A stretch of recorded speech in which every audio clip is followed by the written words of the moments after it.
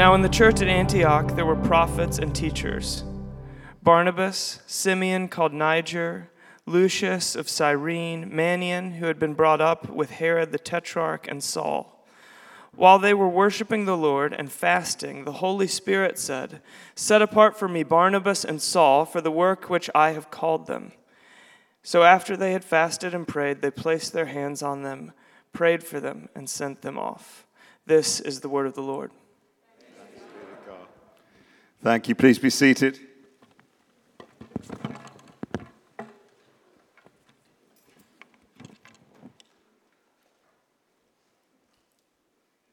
Well, it is such a deep joy to be back with you again. I think it was 2 years ago, maybe I was with you before the apocalypse. Well done, you made it through to the other side. And it's a special joy to be with you on this really significant Sunday as we commission Tyler into this new role. As I've been hanging out, walking around, I've just been marveling at what God has done in your midst over the last 2 years since I was here. I feel like, an old grandpa going, wow, how you've grown. And it's amazing because, I don't know, you obviously didn't get the memo. You're meant to have declined through COVID, but you seem to have somehow managed to grow. Obviously, new home. Amazing. Beautiful. Stunning. Hallelujah. A new leader. I mean, who saw that coming 2 years ago? A new passion for prayer, clearly in you.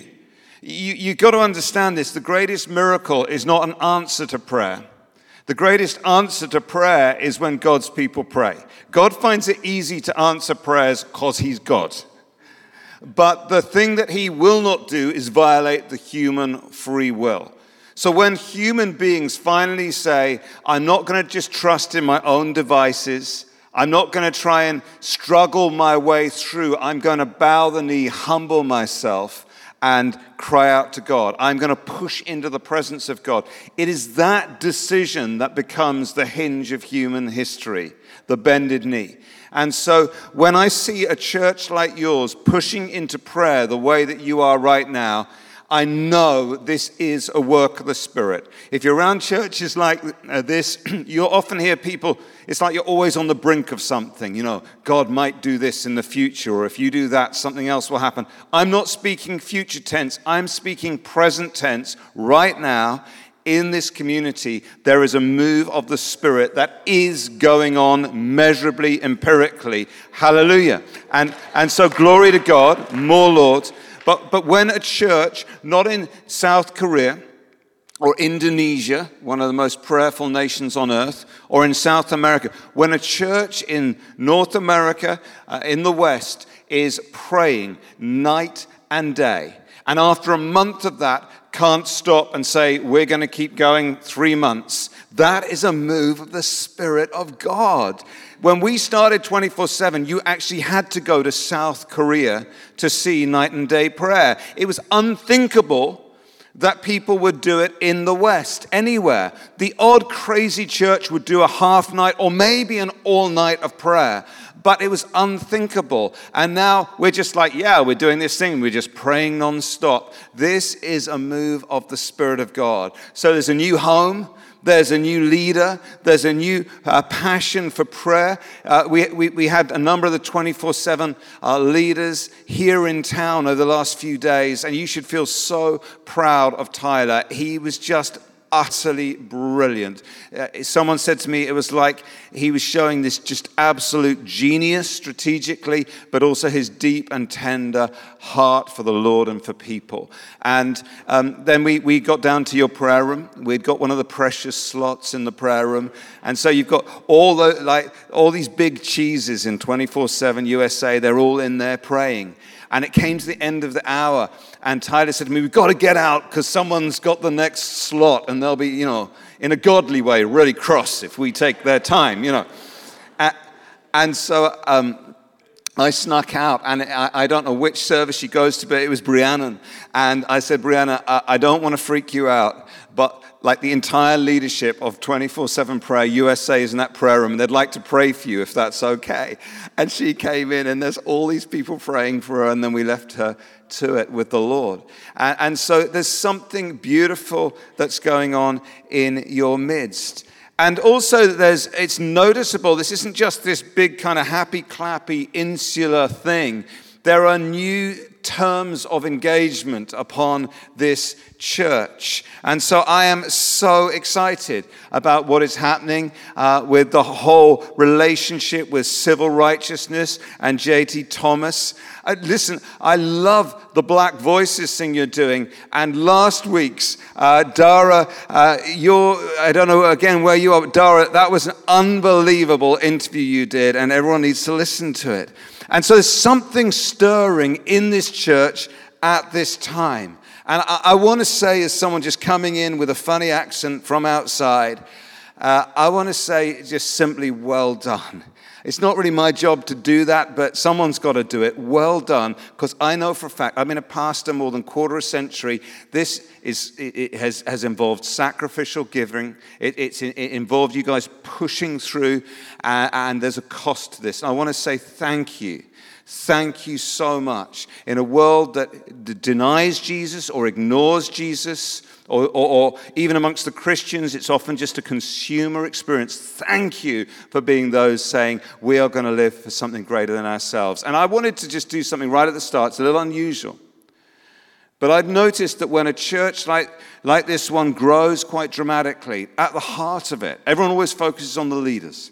But there's always what I can only call just godly saints right at the heart of the church. And that really is what God seems to build upon. And so if you have been in Bridgetown Church for more than 5 years, in a moment, I just want you to stand, because you don't want us to do this, but I feel like we need to do this. I just want us to honor the way you've given sacrificially, the way you have loved consistently, and that you have prayed faithfully, because we are reaping where you have sown. This stuff doesn't come out of nowhere. You sowed stuff. So I hope there's some people who've been here more than 5 years. But if you have, and you'd like to, would you just stand? Because we just want to say thank you to you. It's as simple as that. Thank you for your faithfulness. Thank you. Thank you for sowing in tears. Thank you for giving. We honor you. Thank you so much. Thank you. Please be seated. I'd prepared a message that would have fitted perfectly with your 10-week teaching series on Teach Us to Pray, and it is going to kind of fit. But on the plane over, God spoke to me very clearly. I was saying to him, God, what are you doing at Bridgetown? And he said, I am making them into an Antioch community. I am making an Antioch church. He actually said to me, I'm raising them up to be a city on a hill. And I didn't know that you have this little bit of liturgy you're using at the moment about being a city on a hill. And so what I want to do is just unpack a little bit of that scripture that Tyler just read about the church in Antioch, which is right in the south of modern-day Turkey, and was often known as the cradle of Christianity, because it was such a key place for the faith. Acts chapter 13 is like a turning point in the book of Acts, because at this moment and in this place, Antioch, we see the launch of the first great missionary journey of Saul, as he's been called, and then very soon he'll be renamed Paul and Barnabas, and they get sent out from this community. But it's not just the beginning of that great kind of missional push. It's also a shift from an emphasis on the Apostle Peter to it's going to become like the spotlight is going to move to the Apostle Paul. This is where it begins to happen.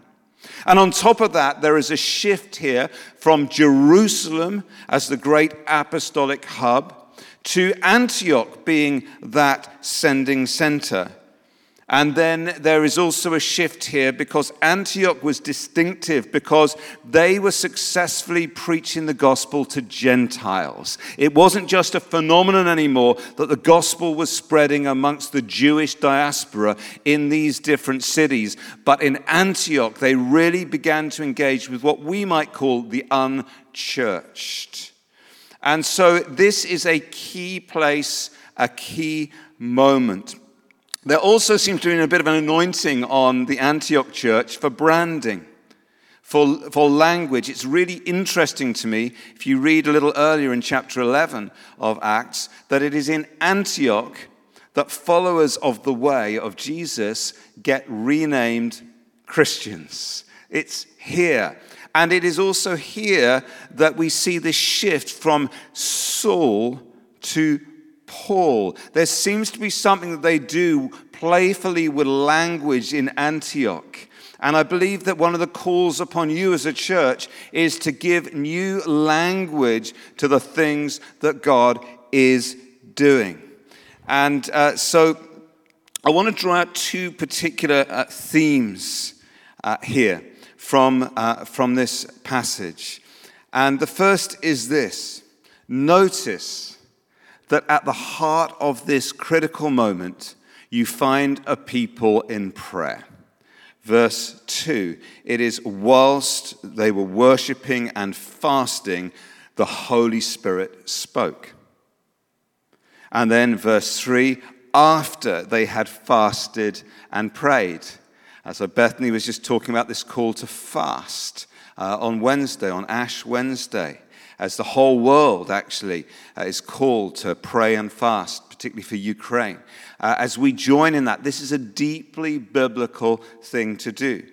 And so the great missional explosion out from the church in Antioch does not come because they've got an Excel spreadsheet and a great business plan, or they've gone through like some, strategic exercise. It comes as they are worshiping and fasting, pushing into the presence of God, and the Spirit of God speaks. We can only assume through a prophet. And we see that prophets played a very important role, Agabus and others, in the life of the church in Antioch. And so here they are pushing into God's presence. Joy Dawson once said, anything not born in prayer is born in pride. Anything not born in prayer is born in pride. Because fundamentally, we either think we can make stuff happen, even for Jesus, or we humble ourselves and say, God, it's got to be you. As John said earlier, not by might, not by power, but by God's Spirit. And that's exactly what we see here. We are gathering this Sunday in serious times, clearly, with thousands already killed in Ukraine, with hundreds of thousands displaced, with very, very serious threats being made by Putin. It is very serious, not just for Europeans, for the world. And yet I got a message in this morning. 70% of people in Ukraine call themselves Christians. And I got a message in this morning from someone in Ukraine saying, we are being inundated with requests for Bibles. We can't keep up with the demand suddenly for Bibles in Ukraine.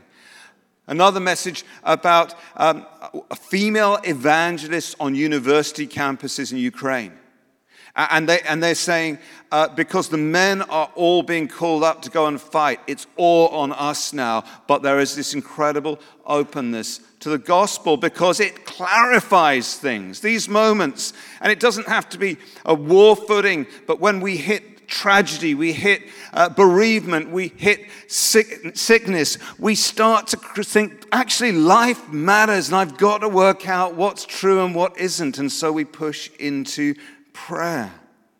And, as Brian has outlined, that's kind of the story of my life. I got hijacked by this call to prayer. I was busy planting churches with my wife, Sammy, and then it all kind of went crazy one day. It was actually in the summer of 1999, before some of you were even born. And I was waking in the night, feeling really frustrated. I know many of you have read Red Moon Rising. You know this story. But I got spiritually hungry. I was longing for more of God. And actually things were going quite well in the church. But I was worried that our programs would work and God could die and we wouldn't notice. And so I realized the key to everything is the presence of God in prayer. And I didn't personally want to be the guy that Jesus talks about at the end of the age who says to Jesus, look at all the cool stuff I did for you. And he says, yeah, but we never actually knew each other. And so we started a prayer room. When I suggested praying night and day, which was an idea we were stealing from the Moravian Christians in the 18th century. But when I suggested it, like the elders of our church just said, this is a stupid idea because like we're getting 3 old ladies and a goat to our church prayer meeting, and the goat's not committed. And I just said, well, look, if we only manage a week, it'll still be more praying than we've ever done before. Do you know how embarrassing it is, by the way, that you finally confess that this thing that, as a pastor you're meant to be good at, prayer, is actually what you're really bad at. And then out of that, God's joke is that then for the rest of your life, everyone says you're the prayer guy. And you only got into it because you said, I'm bad at this. But we started praying. Spurgeon says prayer is an art that only the Holy Spirit can teach us. Pray until you can pray. And so you guys are learning this right now by blocking that hour, that 2 hours in the prayer room. You are learning to pray by just making space for the presence of God. And so we began doing that, and you know the story. It was the beginning of a movement that's now in over half the nations on earth. We've been praying non-stop since 1999, 5th of September 1999. And that first prayer room, just such extraordinary things began to happen as people encountered angels. And I always said, I don't know if they were just getting carried away or if it really was angels. But what I do know, is this, that suddenly there's a whole bunch of people saying, whoa, we've got to get in the prayer room, there's angels in there. And then there's other people going, I'm not going anywhere near the prayer room. It's weird. And we had atheists come into the prayer room and say, oh, you can really feel God in here. And we'd say, yeah, but you don't believe in God. They're like, no, I don't believe in God, but I can feel him here. And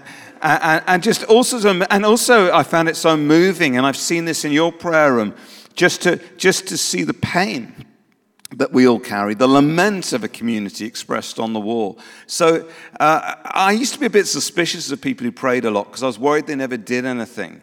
And then what I began to discover is, no, if people push into the presence of God, all the other stuff happens as well. I remember a girl called Sam. She just messaged me actually a few days ago. She got saved. And the very next day, she spent 2-3 hours in the prayer room. And I was like, Sam, that's amazing. Like, you've only been a Christian 36 hours, and you spent like 2 of them in the prayer room. And she said, oh, I just assumed that's what we do now, we're Christians. So I hope you don't mind, on your behalf, I just lied to her. I said, absolutely, that's what we all do. And it was just amazing. And then the thing just began spreading, and that was really surprising. And here we are all these years later, and it's a truly global movement, a move of the Spirit. And so we see that this isn't strange. This is what God does. The church in Antioch are there in prayer. They're worshiping and fasting, and then the Spirit of God comes and speaks. So I'm just excited to see what is already coming out of your prayer and what is going to come in the future. I believe the Lord wants to say that the way you are contending for his presence right now has caught his attention. I really want to honor Peter Quint because this man, Pete, do you mind standing up? I know you hate this, but this man is on your board if you don't know him. And when Tyler was being interviewed for the role, he was told, at this dinner, the guy you got to watch out for is Peter Quint. He's going to ask you awkward questions. And so he's real nervous, and he ends up sitting next to Peter at the dinner. And Peter's one question for Tyler was, have you heard of this thing called 24/7 prayer? And Tyler said, yeah, I'm all about that. And Peter said, I'm trying to start it in my garage. This is right, isn't it? I'm trying to start it in my garage. Would you help if you come here? And Peter, I just want to say, your dream was to get 24/7 started in your garage, but the Lord heard your prayers. We want to honor you for your faithfulness in prayers. I know it's not just you, but you saw something in the Spirit. And it's not just your garage. It's this facility that has a beating heart now of prayer and the presence of God. And what God is doing in this community, so much bigger than what you could imagine then with, the garage, is going to spread and be a resource right across the nations. And so we honor you and we thank you for your leadership and for pioneering prayer. Thank you, sir. God bless you.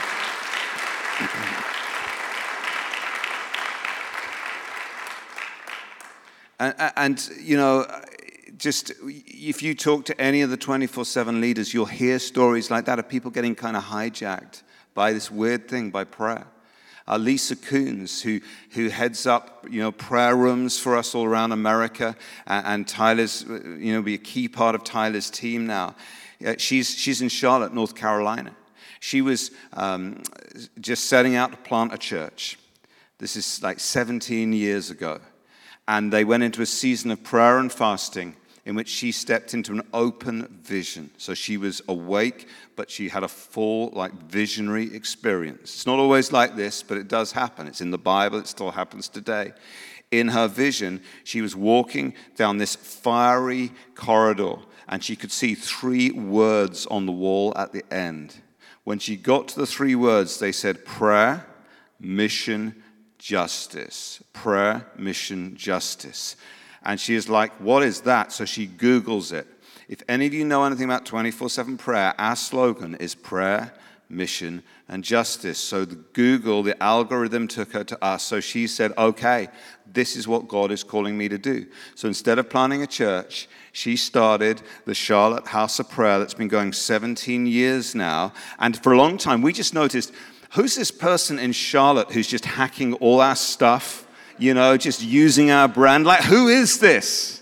And eventually someone got on a plane to go and see her, and she's like, God divinely called me to do this in an open vision, and I've been doing it ever since. And those are the moments you realize this isn't man's idea. God is doing something. God is stirring people and calling people to pray, like the church in Antioch, because that is where all the things we long to see are born. That is where we find the justice of God for our society. That's where we find the revelations, the vision, the impetus, the power of the Spirit, the heart for the lost in the presence of God. And by the way, we don't just pray to get people saved. We get people saved so they can pray, right? To know Jesus.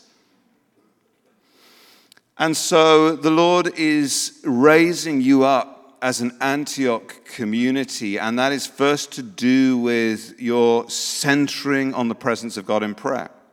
But the church in Antioch was also, of course, a pioneering people. They were a praying people, but they were a pioneering people. They were a sending center, an apostolic hub. It's interesting that in Acts 13, verse 1, you see this list of all the different people who were being gathered into the church in Antioch. You have. Now, this list is almost certainly like a taster menu, but he says, there were prophets and teachers. So we've got different gifts. Ephesians 4 and 1 Corinthians 12 says you build the church on apostles, pastors, prophets, teachers, evangelists, and sometimes it adds those with operational or administrative gifts as well. And so here we have prophets and teachers. And then it lists them. It says, lists them. Barnabas, we'll talk about him in a second. Simeon called Niger. Almost certainly a man of color.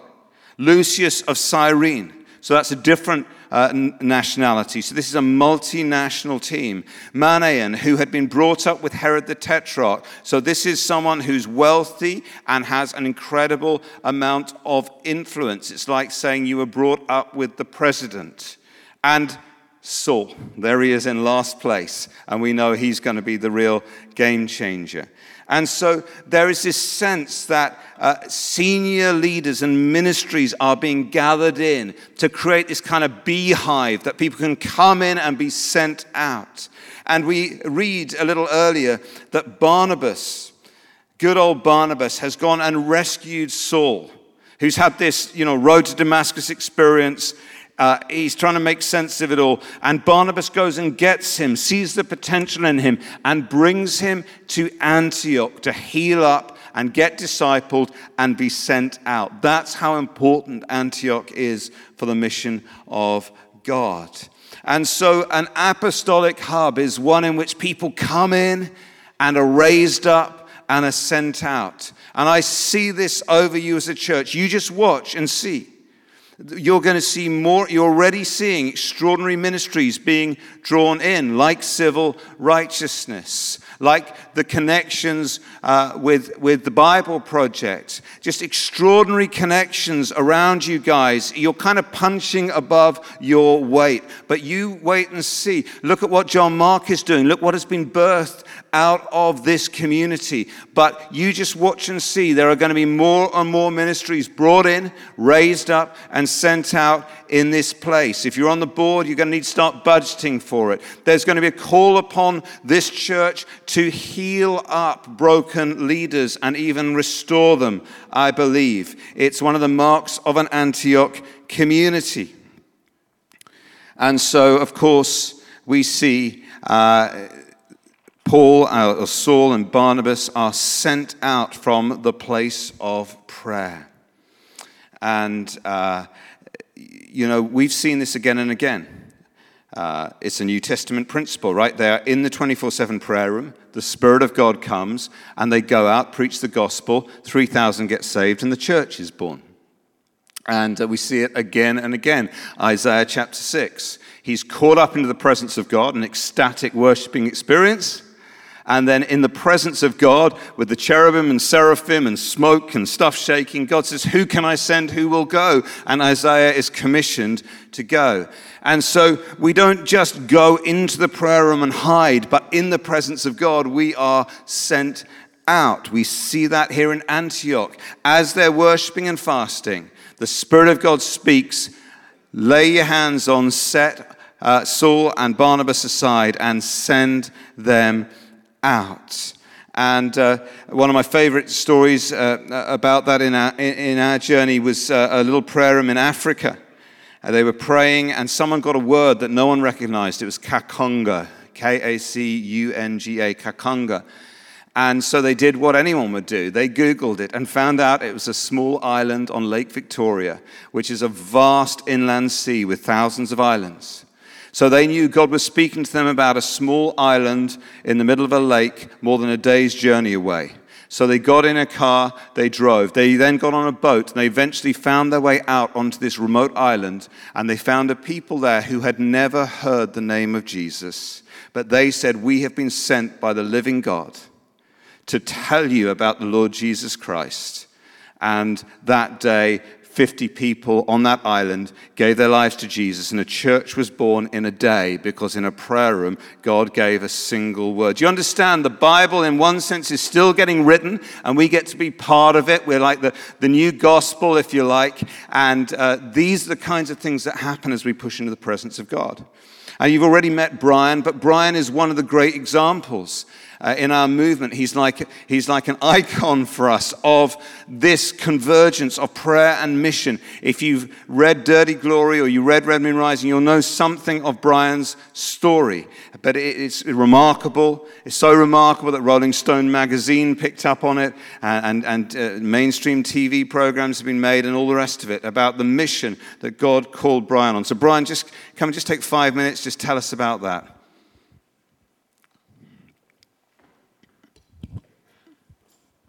Thanks, Pete. I was, as I told you earlier, I was the pastor of a church in a little rural town in Norfolk in England, very, very sedate and normal, and we were praying. And my wife and I determined that we would pray more than we would watch TV. And we started to say to God, well, this is back in the days before Netflix or anything, but we were just mildly into it. And we decided to pray, and we'd seen that we'd seen 24/7 prayer were getting increasingly involved in the island of Ibiza, which the press had called Sodom and Gomorrah. It was like spring break, but on steroids. It's like 169 nights of partying. The west end of San Antonio in Ibiza at the time had more clubs, pubs, and bars per square mile than anywhere else in all of Europe. And so, don't worry, I'm pretty relaxed about this. It happens a lot. Some ridiculous prophet once said you'll have a ministry of tears, which is, no, he wasn't ridiculous. And we prayed, and I think it was Bob Pierce who said, Lord, break my heart with what breaks yours. And as we prayed for the lost, it was then Frederick Buechner who said, go where your best prayers take you.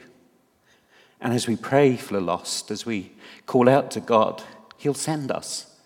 And so my wife and my 2 sons, we moved to the west end of San Antonio, and we planted a work for 24/7 prayer right in the midst of that, where we walked the streets from midnight till 6 in the morning. We prayed for people. First year we got there, 1,000 people said yes to prayer on the streets. We took people home. We picked people up who were covered in vomit. We befriended the lost and the broken. We became friends with prostitutes. We had a small congregation of 15 working prostitutes in attendance every Sunday. We just wanted to respond to the call and the heart of God to the lost. And that all started in prayer, in calling out to him. I was comfortable in England. I was even doing the will of God. But when God speaks, we have to respond. And when we say, God, break my heart with what break yours, he will. And God's heart tends to always be orientated towards the least, the last, and the lost. And we went. And it's still going today. They're still befriending people. We're still working with people. We clean during the pandemic. They're washing the clothes of homeless people and teaching people to pray that wouldn't normally know how to pray. And we even had a van in the end that we called the vomit van. Sorry, you've had your breakfast, haven't you? And but we used to take people home in that because we used to take them in our car. And then one day someone was sick in the car and Tracy was taking the kids to school and she said, I had to leave a message saying, don't sit the boys in the vomit kind of thing. So God gave us a van, and I guess the thing, Pete, was always that we just wanted to be obedient. And when you're obedient, you step out, God then starts to equip you for what you need to reach the lost. But he's looking for obedient hearts, and he's still calling out to people, will you go? Will you go? Will you give it up? Are you willing to make sacrifices? See, I'm not crying because I'm sad. I'm crying because it's a joy. It's a joy. I'm always overwhelmed with that sense of joy that comes with prayer, that enables us to go and to love others. That we experience mercy, we get the opportunity to express mercy. We experience grace, we get the opportunity to show grace. And so that's what happens when you're serious about prayer. God will revolutionize your life and take you to those that are broken. Yeah. Thanks, Pete. Thanks, Brian.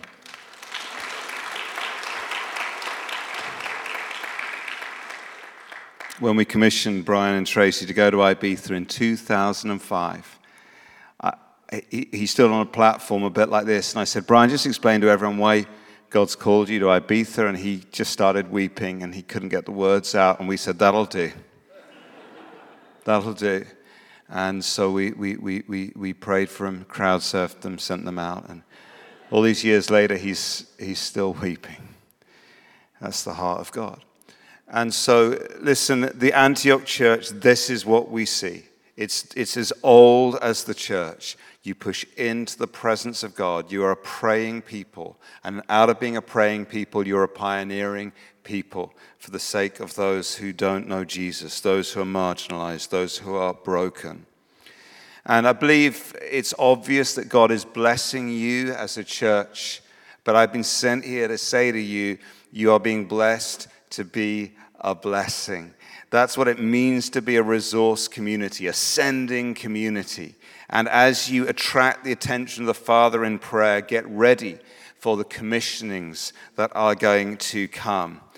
God has given you much and is going to give you more. You're going to be amazed what he's going to give you, but it is not to make you bigger and better. It is to make you more of a blessing to those who don't know his name. This is the Abrahamic covenant.